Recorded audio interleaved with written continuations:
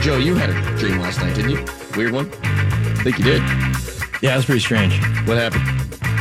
So I dreamt that my neighbor's cat came over and coughed up a hairball all over our kitchen floor. It was the size of another cat, so I picked that up and threw it away, and then I ended up having sex with Anne Hathaway. The Adam Crowley Show on ESPN Pittsburgh.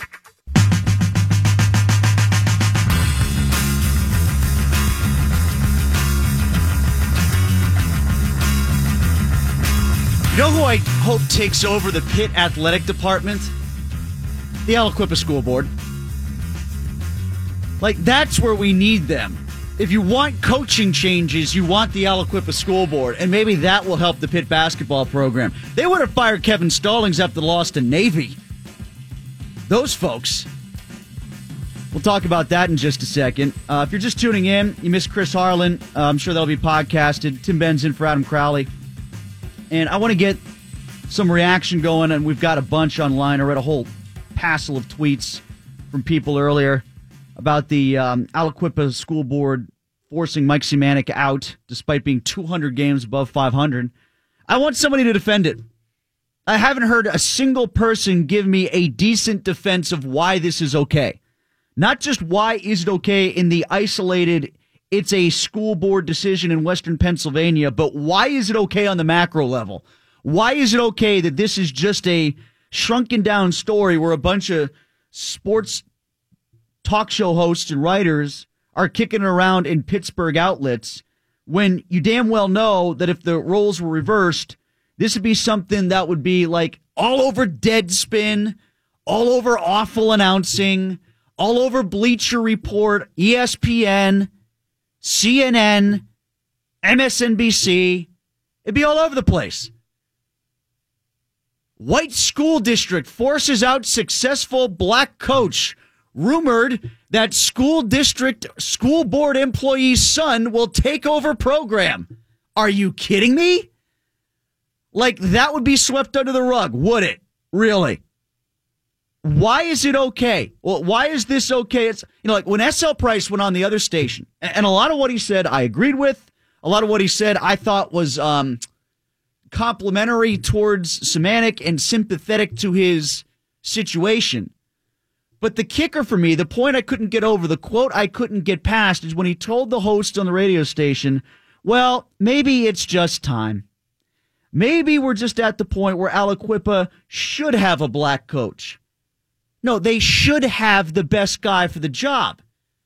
And I'd suggest the guy who has 13 trips to the championship game, 6 titles in a state, and just went there last year is still the best guy for the job. It's we pretend that this is a two-way street all the time, and it isn't when it comes to optics about situations like this. Even the explanations are bogus. Even if the similar explanations had been thrown out there in a reverse scenario, no one would buy it. So why are we buying it here? Why is any of this okay? Defend that to me, or defend even the micro level of what happened specifically at Aliquippa. 412-922-2874. Okay. Jesse Marshall coming up to talk some Pens. You're Jamie Alexiak in the previous hour. And there's plenty to discuss with the Penguins. We'll get to that shortly. But I noticed this shortly before we went on the air. The Pittsburgh Steelers sent out a tweet. Well, I shouldn't say the Steelers. Teresa Varley from Steelers.com sent out a tweet. And it was a bunch of photos from the Dapper Dan, I guess. And one of them is Art Rooney II, and John Stallworth, and Kevin Colbert, and Mike Tomlin, and Bill Cowher. And she tweeted one out. This is 24 hours ago. She tweeted out a photo of Bill Cowher and Mike Tomlin. The one former Steeler coach, current Steeler coach, standing together, big smiles on their faces. Kumbaya, isn't this nice? And I'm sure that's the expectation that Teresa had that she would get from Steelers fans hither and yon. That everybody would love to see this, right? Oh, guess again. So I made the mistake of going into Teresa's comments to see what Steeler fans had to say about this photo of these two guys together. Can I give you just a couple of examples? Can I give you a smattering? Bill was better. Please tell me Cowher took the job back. Pretty cool. Omar Epps got a photo with Bill Cowher. I'm going to stop right there for just a second. Can we let the Omar Epps stuff go, please? I mean, it was funny when he first got hired, but let's understand something. Now, in light of how successful they've each been in recent years, I would think that Omar Epps would be the one that would be happy with the compliments that he's confused for Mike Tomlin. Here's another one. Mike Tomlin supported Hillary, so he's far from one of the best. Next one. LOL. Actually, I didn't even know it was Tomlin until after I tweeted it. I like Cowher. I'm just going to ignore that side of the photo. Shame in Tomlin. I think they mean shame on Tomlin, not shame in Tomlin. But yes, shame on him for posing for a photo with Bill Cowher.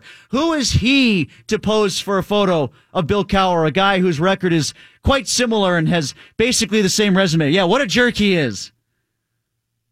This one, I followed that one up. Maybe Tonkin can learn a thing or two from Cowher. Yes, Tonkin, Coach Tonkin. It's the Coach Tonkin press conference each and every Tuesday right here on ESPN Pittsburgh. This guy writes, hey, look, the coach and the cheerleader. And then another one, because I think you get the drift at this point. Then another one comes in. Look at the one coach who won and the other coach who won with all of his players.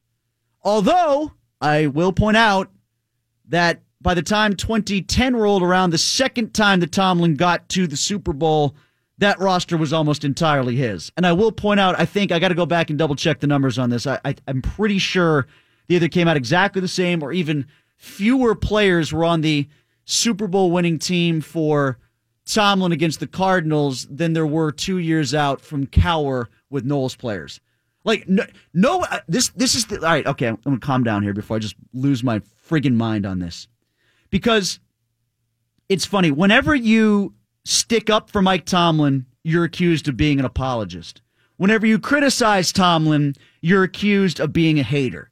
He has become so polarizing, and I wrote about this at the end of the season after the loss against Jacksonville for the Trib. It's one of the most read things I've written since I've been at the Trib. And it's a paradox when you talk about Mike Tomlin. You can't talk about Tomlin positively without everybody painting you out to be just a blind supporter of his and a terrible towel-waving fan, and you can't be critical of him without being a hater and maybe racist. There's no in-between on this. But the bottom line is there's a lot of in-between on Tomlin. But one thing that just blows my mind is the revisionist history. The selection that we have in our mind of how we treated Bill Cowher when he was the head coach. I know.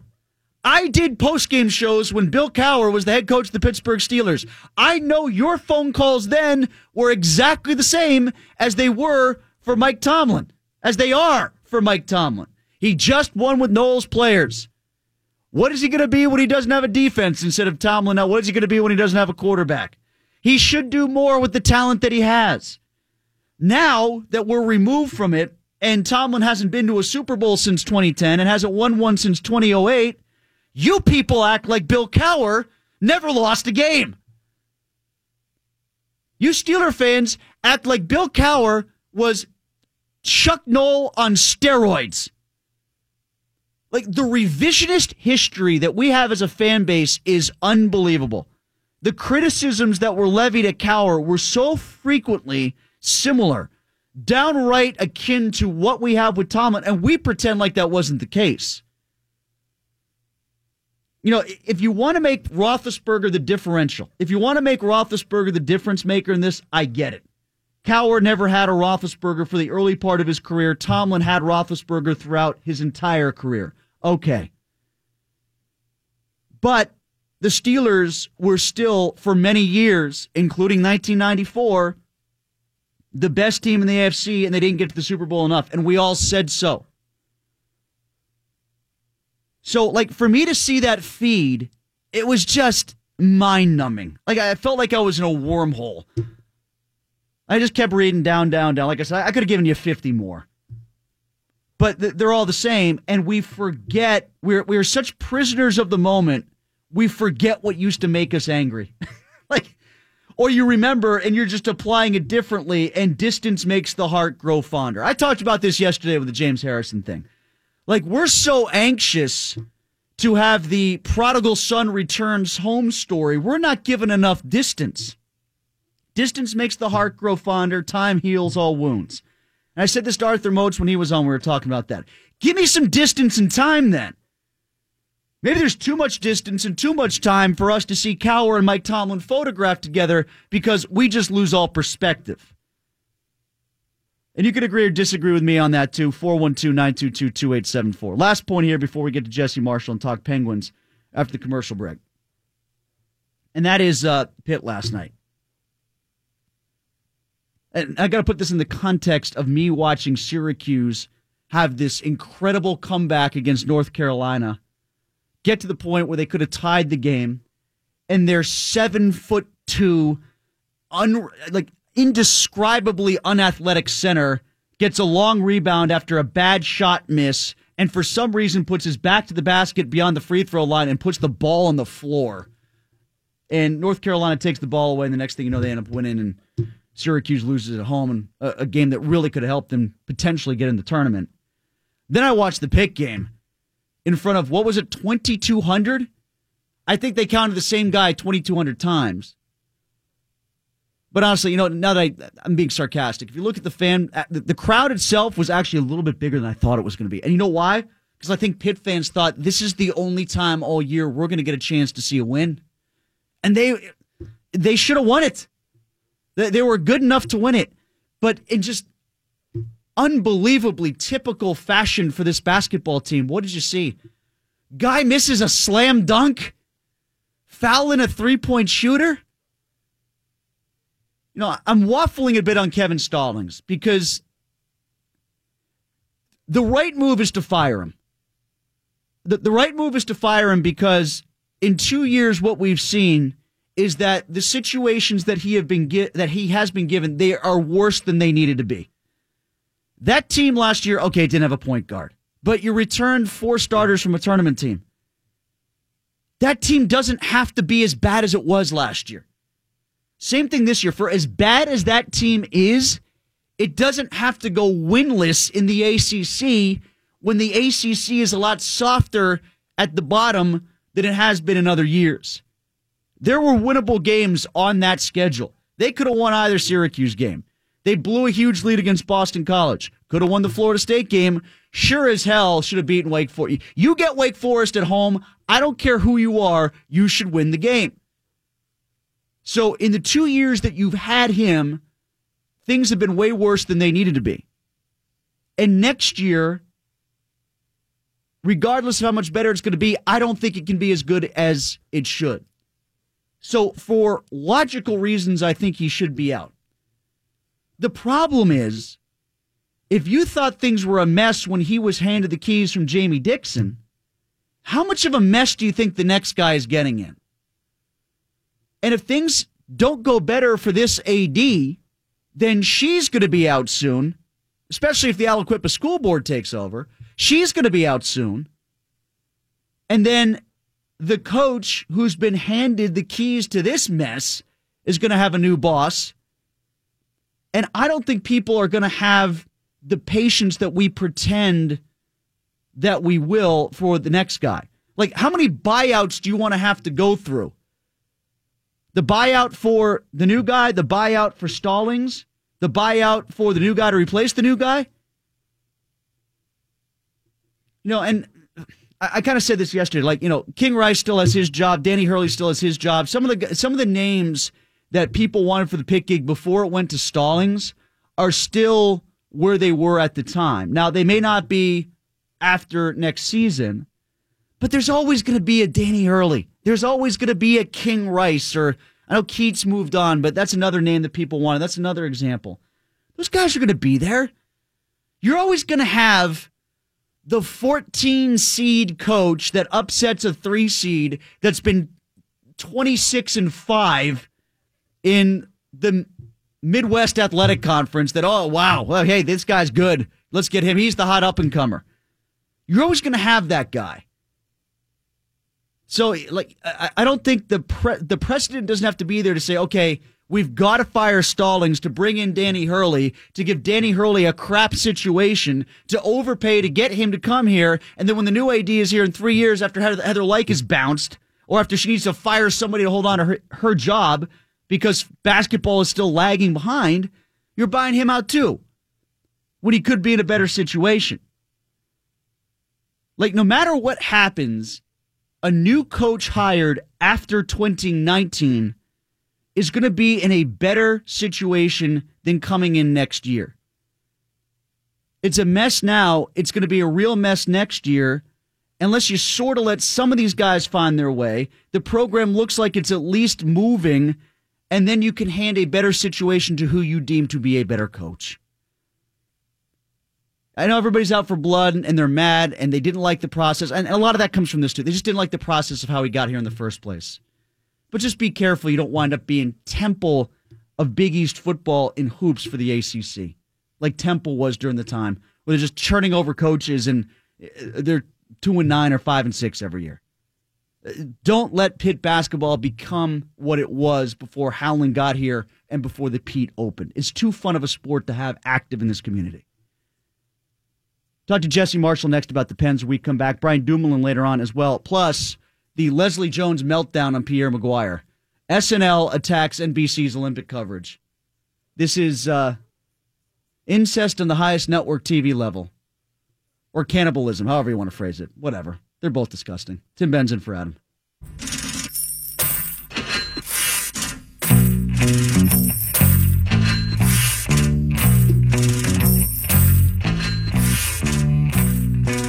Why are we playing the money song? They're trading for guys, not signing guys. You're talking about moving cap money around? I just like the song. I thought maybe you were just excited baseball-wise about future Hall of Famer Corey Dickerson coming to the Pittsburgh Pirates. Poor man's J.D. Martinez, as they say. And they are poor. Who's saying that? When you say they say, who's the they No, there? they say it. They being the Pirates? Like, did Bob Nutting actually come out and say this is a poor man's J.D. Martinez? Because that would make me laugh. He may have. He should. He's not poor, though. I think we all know that by now. Tim Ben's in for Adam Crowley. Pleased to be joined by Jesse Marshall from The Athletic right now. Jesse joins me to talk about the Penguins. They approach the trade deadline. Jesse, we had Jamie Alexiak on earlier. We got Brian Dumoulin coming up a little bit later on. Let's start with those two guys. What do you think about the jobs that they've done of late as the Penguins have become resurgent here in recent weeks and, well, going on months now? Yeah, I think Brian Dumoulin's been the most consistent defenseman the Penguins have had probably for 2 years, Tim. I think if you go back and you look at how beat up the defense corps got last year, I mean, obviously, you know, they lost Chris Letang, Trevor Daley was down for a while, Justin Schultz was down for a while. Brian Dumoulin's just a rock, just an absolute rock. You throw him out there every single night against the best the other team has to offer. He takes all the tough deployments, takes all the tough minutes alongside Chris Letang, and I think that he provides a crucial element to that pairing in his stay-at-home style, his gap control. I think the Brian Dumoulin highlight of the season for me, Tim, was watching him go one-on-one with Connor McDavid and proven to be one of the only defensemen in the National Hockey League this season to be able to keep him in front of him. So on Jamie Alexiak, I don't know how much more they can do this, Tim, the Penguins can, as far as finding these defensemen that are just not playing well at all and completely reigniting their career. You could go all the way back to Matt Niskanen, Ian Cole, Jamie Alexiak, Justin Schultz. The Penguins are like the Ray Searage for bad pitchers, to make a baseball comparison. They just bring these guys in and completely rehabilitate their game. And, once or twice is a coincidence, but they've just been doing it too long now for it to be anything like a coincidence. But this is real stuff that they're able to do here. And I think it's a testament to Sergei Gonchar and Jacques Martin. Yeah, largely I agree with just about all those points, Jesse. For Dumoulin in particular, when you point out the highlight against McDavid, I think maybe one of his best games occurred on the day before Valentine's Day against Ottawa, where he had a couple points. He was a +4, logged 21 minutes. I thought he was really good in that game. And as far as the defensemen go, I guess that, like you talked about with Alexiak, sort of the rehab projects for guys in the blue line, that ties into the thinking at the trade deadline, potentially in one regard. If they were to move Hundwick's salary to someone else, even though he's maybe starting to play a little bit better now that he's healthy again, if they move him, they might have to bring in a seventh or an eighth, depending on how you want to define it. They might have to do it one more time. They might have to. And what's interesting, I think, is that I thought myself personally, Tim, that Chad Ruedel did a great job last year when they needed him in a pinch. I thought he was phenomenal. I thought he was phenomenal earlier this season when they needed him in a pinch. Now, you do have to babysit a defenseman like that, Tim, right? You don't want to throw him out against the other team's top line. You don't want to start him all the time in his defensive zone. You have to be very careful when you put him on the ice. But if you can manage those deployments, and I think Mike Sullivan has a proven track record of being able to do that, I still think he can give you a little bit of something. But the depth there is concerning. And if you make a deal that jettisons a guy like a Matt Hunwick, you're definitely going to have to supplant that depth somewhere, because I don't know that they feel comfortable going into the playoffs with really just 7 defensemen that have any semblance of NHL playoff experience at all. Time has told us that injuries are going to happen, and that we should come to expect them. So I think that's definitely a concern for Jim Rutherford as he evaluates the option of trading Matt Hunwick overall. Jesse Marshall from The Athletic talking Pens with us. Are you Team Brassard? Are you Team Grabner? Team Pajot? Where are you on the wish list for Penguin fans at the trade deadline? I can't help but think what a line that features Carl Hagelin and Michael Grabner would do to another team. That's just too much fun for me to want to pass that up. I think he's the cheapest of all the options. I'm sure that the New York Rangers are going to be a little bit more stern, Tim, when it comes to dealing with the Penguins than maybe they would with a Western Conference team. So I do think that the asking price specific to Pittsburgh will probably be a little bit higher than it would be for anybody else. But you could also acquire him vis-a-vis the way you did Mark Streit the prior year, when you go through a third party to get the deal done. So for me, the style of hockey this team plays, I know that there's still a little bit of a big hole at that center position. But the way Grabner is scoring goals right now, Tim, you just might as well get while the getting's good. You don't know how much longer that's going to last. I know his numbers are boosted a little bit by the empty netters that he scored, but just imagine him playing on a line with Carl Hagelin and the havoc that would ensue from that. That'd be too much fun to miss out on. Well, the penalty killing, too. If you're talking about havoc, I could see those two at the points attacking another team's power play, creating a lot of havoc, to use that word. Absolutely, and the Penguins' structure on the penalty kill, Tim, is they overload where the puck goes. So it's very aggressive. They're constantly putting pressure on those point men, and they don't want to allow the opposing team's power play to establish elongated possessions and elongated periods of controlled time. So, I think in Pittsburgh know all too well what Michael Grabner can do shorthanded. He's done it to the Penguins more often than not. So, I just, at the end of the day, don't know that I could make peace with emptying the cupboard itself. Tim's pretty much bare now. And Daniel Sprong, I think, is going to be a guy who's going to score, 25 goals at the National Hockey League level. I think he's got things to figure out before that. And I'm all in for the third cup. Don't get me wrong. But if you have to sacrifice a guy like a Hunwick to get Brassard, you're fixing a problem and then creating another one at the same time. When it comes to getting both, because I think that's more possible than some people are giving it credit for, because if they were to figure out a way to move out the salaries of Sherry and Hunwick, maybe not even to those teams, but in separate deals, kind of do a Pirates thing where they send out cash with picks as incentive, the math almost comes out the same. It's 6.1 for those two, and it's 6.6 for Brassard and Grabner, prorated, of course, on both ends. Yeah. So it's possible. And I would see that as an upgrade, and there are some out there that say you're subtracting too much from the current roster that way, but the only hole, you are creating a hole for a seventh defenseman, and maybe you're replicating a lot of Hagelin with Grabner, but I still see upside to bringing in the both of them and moving out the other two. Would you agree? I would. I think that if you were to create a perfect scenario, Tim, that would be it. I also think money-wise, Ottawa's going to be a little bit more open to retaining some of that Brassard salary. I don't think they'll do quite as much. For example, Tim, right now, Dion Phaneuf's retained salary is the third highest paid defenseman on Ottawa's roster. I don't think that they're going to do that. I don't think they're going to take a Phaneuf-type hit the way they did when they made that trade with the Kings. But I still think that you could talk them into keeping a little bit, especially if you're pinched on numbers and you need that end of it to come to make the trade happen. So I still think there's wiggle room there for negotiation. But if you could pull off both of those players, I don't know that there's a team in the National Hockey League that's going to be able to beat the Penguins, and I would put Tampa Bay. I would put them in that bucket too. I don't think that there's going to be anybody that's got the speed to do it.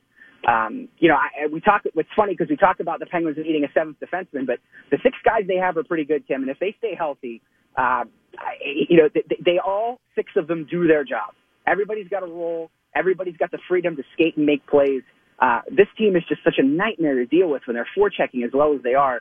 And those 2 guys, Brassard and Grabner, are both so good at that it's just almost too good to be true as far as how they fit in with what the Penguins do. Yeah, and for people who bristle at the notion of moving Sherry, at first blush, I don't like the sound of it either. But at the same time, if they were to bring in Grabner, then you're talking about when healthy. If they were to enter the playoffs healthy, you're talking about wingers that are Hornquist, Kessel, ZAR and Hagelin, Sherry, Grabner, and Rust. One of those guys is getting bounced down to the 4th line, and then you're maybe not dressing Kuhnhackl, who's a good penalty killer, or you're maybe not dressing Rowney if you've acquired another center.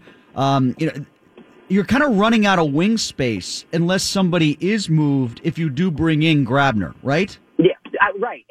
And to your point about Connor Sherry, Tim, I think if you look at Connor Sherry and Brian Rust and some of these players that we would assume, that are going to be available for the Penguins potentially to exit the team, Connor Sherry is the one that requires the most help. And what I mean by that is if you look at it, sort of the advanced metrics, quote unquote, at his shot rates and his scoring chance rates, when you take him away from Sidney Crosby and Evgeny Malkin and some of those more talented guys, he struggles to do it on his own. Whereas a guy like Brian Rust, you put him on the 4th line, and all of a sudden the 4th line's now clicking at the best clip it has all season long. Brian Rust has the ability to create offense by himself in an environment where he doesn't have skilled players alongside him. But we've seen what he can do if you also put him alongside of Evgeny Malkin. So there's a little bit more versatility there for me. And I think when you look at Connor Sherry away from those top 6 guys, he's not giving you that same result that a Brian Rust gives you. And to Michael Grabner's point, he operates the same way Rust does. He can create offense from just about anywhere on the lineup. No matter how you deploy him, no matter what kind of talent you put him on the ice with, his sheer speed is just such a nightmare for other teams to deal with that he's able to create on his own as well. So I think if you're to weigh it out, I think Sherry's the one that needs the most help, and I think would probably be the one that I think the Penguins would probably be most willing to sacrifice for that reason.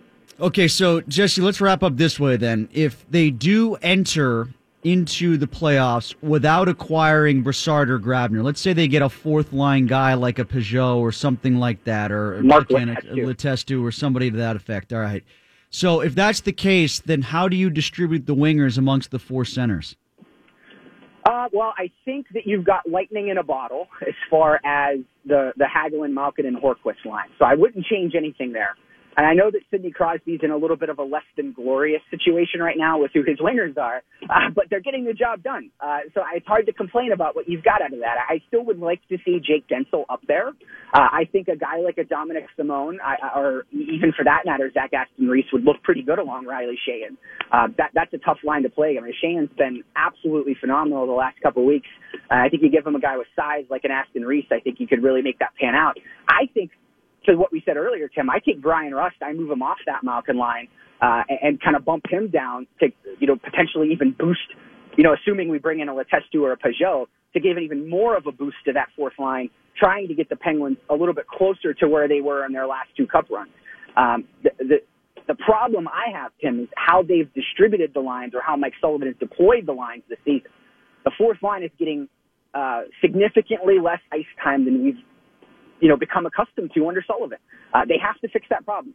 The ability to roll 4 lines is one of the reasons that you look back at Game 7 against Washington last year, or Game 6 against Nashville. When other teams are shortening that bench up, the Penguins aren't.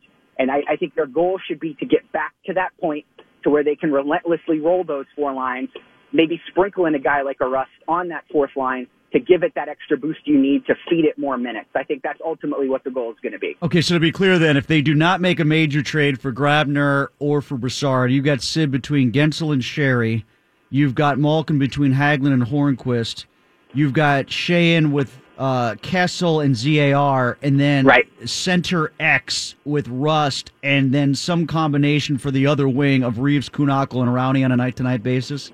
Yes, and I think that would end up being Kuhnhackl based on his ability to kill penalties. Okay, so then let me change it up a little bit on you and say if they do get Grabner, does Grabner go up top with Sid and then Sherry gets bumped down? Yeah, I think so, because if there's one thing we've learned over the course of the last year is that Sidney Crosby does, well, not really the last year, Tim, really his career. Sidney Crosby does not need the most skilled puck handlers or shooters in the world. He needs people that can think the game quickly, right? That's why the connection between him and Jake Gensel was so fast, is because Jake Gensel thinks the game that way. And I think that if you give him a Grabner, that's exactly what Sidney Crosby wants. Is somebody that thinks the game at the speed that he does. And that kind of speed opens up so much space for a guy like Sidney Crosby. Look at the benefit Malkin's gotten from Hagelin. And you give Sidney Crosby that same benefit, that guy that can go up there and just absolutely disrupt the other team. That's going to put Sidney Crosby on that same scoring pace, in my opinion, that Evgeny Malkin is on right now. So that's exactly what I would do. Jesse, thanks. Appreciate it as always. Hopefully we'll talk again soon. Thanks, Tim. All right, that is Jesse Marshall from The Athletic. Tim Benz in for Adam Crowley. I want to kick around some of those lines that we just talked about when we return. Also, the Pierre McGuire interview during the women's game that has everybody mad, including Leslie Jones from Saturday Night Live. And we will also hear from Brian Dumoulin, Pittsburgh Penguin defenseman. All that is to come before 6. Lots of hockey talk before we hit 6. And then Adam joins us on his own show. It's always the best segment of the week because that's when I'm usually on. So we'll see if Adam can pick up the torch next.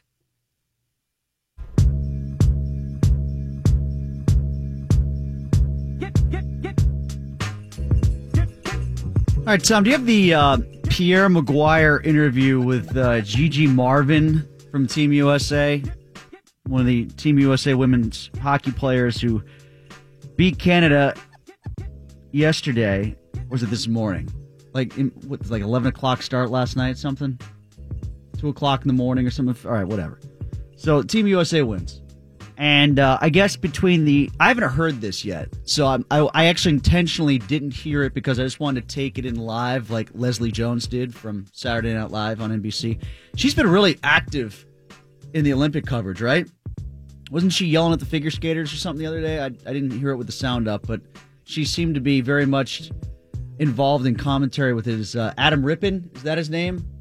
Yeah, they were doing some sort of commentary on the pairs or something like that. So I guess she's into this. But whatever. So the hockey game's going on. They get in between the second and third period, and Pierre's talking about the women trying to get over the hump after they lost, and Sochi to the Canadians before, right? That was the tone of the question? Okay, let's hear it. You're one of the 10 ladies that experienced a disappointment in Sochi. What's going to be your message coming out here for the last 20 minutes? To stay in the moment. I mean, gosh, it's such a... We've endured so much. We persevered through so much, so there's so much character in our team, and it's just going to focus on what we can do and what we can control, and we're going to go out there and give everything we have, and we're going to focus on every single step of the moment and be in the moment. Thanks a lot, Gigi. Thank you. Okay, so what's the big deal? Why is that a bad question? What's so wrong with that? Here's how Leslie Jones responded to that on Twitter. Have the dump button ready, because I swear to God, I might read one of these accidentally. Okay, you ready? Are we ramped up? Is the dump button ready to go? Okay, F, a-hole. Why the F would you ask her that right now? In the middle of an effing game that she's playing right now. Thank you. Thank you for putting that in her mother bleeping head. You know what? Get your ass the bleep away from the hockey player. You know what? I swear to God. See, when I go, y'all lose your bleeping mind. What the bleep would you ask that for? Because it's pertinent. By the way, I want a sticker for that. There were some landmines there that I danced over. It's pertinent. That's why. So, it's Game 7 of the World Series. I know they only got to Game 4, but okay, fine. Game 4, Terry Francona in the dugout on Fox. I know they're up by 50 runs against the Cardinals at the time. Looking at a sweep. What should you not ask Terry Francona about the curse of the Bambino there? Can you finally get it done? Can you finally close the door? How is the team right now with that in the back of their mind? It was the same sort of thing. That's not inappropriate. Why is it inappropriate? Because she's a girl? Because we're going to hurt her feelings? Is that, again, this is like double standard stuff like we were talking about before. Ain't nobody reacting that way if that's a guy who's asked that question. Ain't nobody, because Awful Announcing, here, let me give you the write-up from Awful Announcing on it. Okay, hold on. Let me get to the top of the page here. NBC hockey analyst Pierre McGuire was interviewing USA forward Gigi Marvin during the second intermission of the USA-Canada women's gold medal game in Pyeongchang when he asked, and then they got the clip over there. Okay, so they played a clip. And then a little bit down further in the story, McGuire asking a question about the Sochi loss with Marvin and the USA about to enter the final minutes of the gold medal game wasn't received well on Twitter. Well, the question didn't seem to bother anyone more than NBC employee Leslie Jones. And then they put in parentheses, especially with NBC pushing the Sochi theme to an extreme degree all night. It's a storyline. It's Red Sox Yankees. It's Steelers Patriots. It's Lakers Celtics back in the day. They're trying to get as Knicks or Jazz versus the Bulls. It's trying to get over the hump. It's the story. That's why we cared. It's a rivalry. They're trying to beat their arch nemesis. It's a fair question. She didn't seem taken aback by it. Like, it's one of two things here that bothers me. Either it's a boy-girl double standard where we spent how many years and now how many weeks specifically around the Olympics saying the girls are just as good as the boys and girl power and, you know, let's have Star Wars be all girls and let's do Ocean's 11 with all girls and, you know, hashtag Me Too has changed all of us and it's a new world. It's a new day. The girls are just as good as the boys.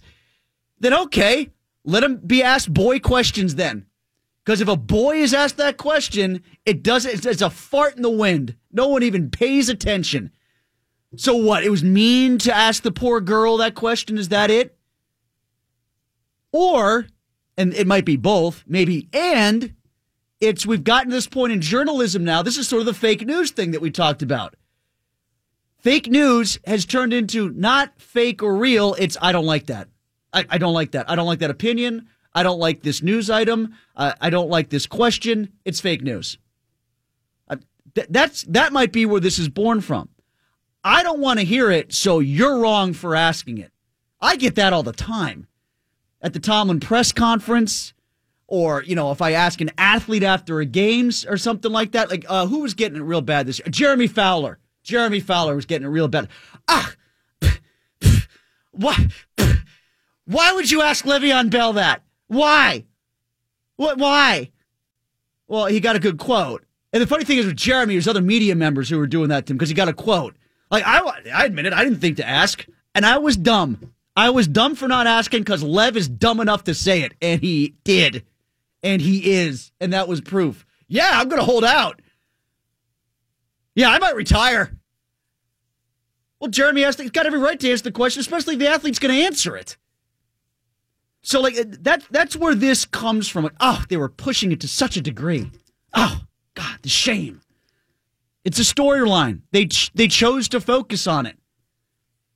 You know, I got it really bad when I asked Tomlin. It's funny because, boy, things turned, didn't they? Like, after the Packer game, after the Bengal game, so it was before the Raven game, I asked him a question about whether or not the team had too much taken out of it going into the Patriots because they've had all these tough games, and he had already looked ahead to the Patriots game, and people got all snippy with me. Oh, how could you ask that? Because he brought it up.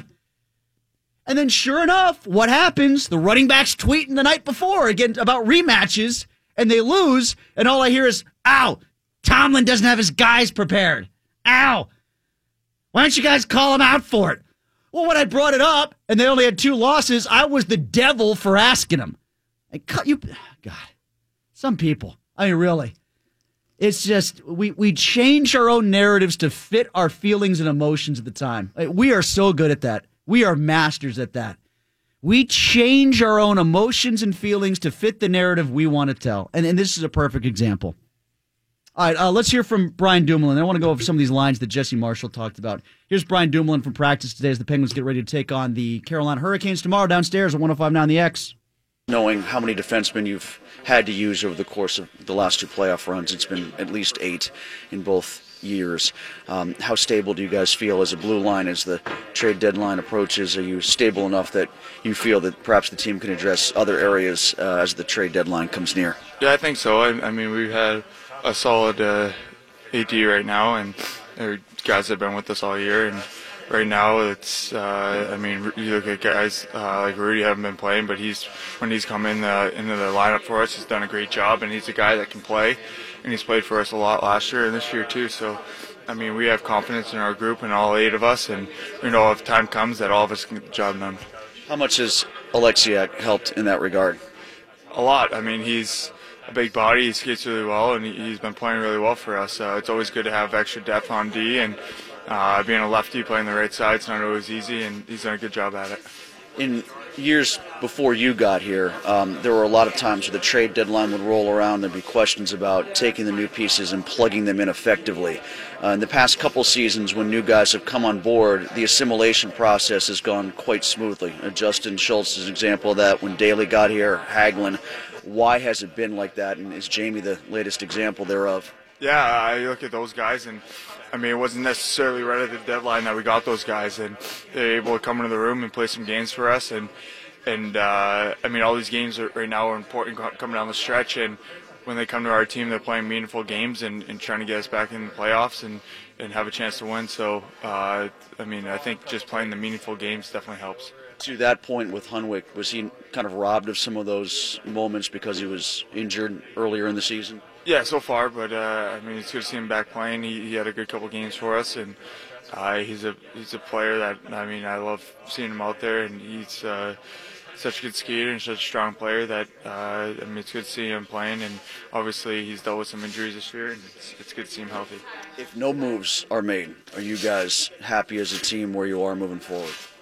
I think so. I mean, we have confidence in the group. We're playing our best hockey right now, and whatever happens, happens. Obviously, it's out of our control, but I mean, right now we're playing some of the best hockey of the year. It's a good time here. Lots of practice time over the past few days to get any bugs worked out moving forward for the stretch run. Yeah, it was nice not having a game, not having to travel, and being able to be home and get some things done for a little while. Obviously, we didn't practice yesterday, practice today, so it's good to kind of get back at it today and get back to playing hockey tomorrow. All right, so thanks to Brian Dumoulin. Just to follow up on what Jesse Marshall said about the line combinations from The Athletic. Jesse said that if they don't go out and get themselves either Grabner or Brassard, this is how he would shake out the lines going in the playoffs. Sid between Gensel and Sherry, Hagelin and Hornqvist around Malkin, Sheahan between ZAR and Kessel, then Rust, whoever the fourth line center is, and whatever winger you want to put in there. I wouldn't quite shake it out that way. And this is why. I think what we have seen in recent years, the last two seasons for the Penguins, when they found momentum with line combinations, especially with these young guys coming up from Wilkes-Barre, it's easier to keep it going than it is to find it again. Does that make any sense? Like, it's easy. It was easier to keep the momentum with Gensel last year than it was to find it again with Sherry, in essence. And like right now, they've got it with ZAR. So I would leave him with Sid until the time comes that he shouldn't be left with Sid anymore. Plus, I think for all the comps we make between him and Hornqvist, I actually think he plays more like a younger Kunitz.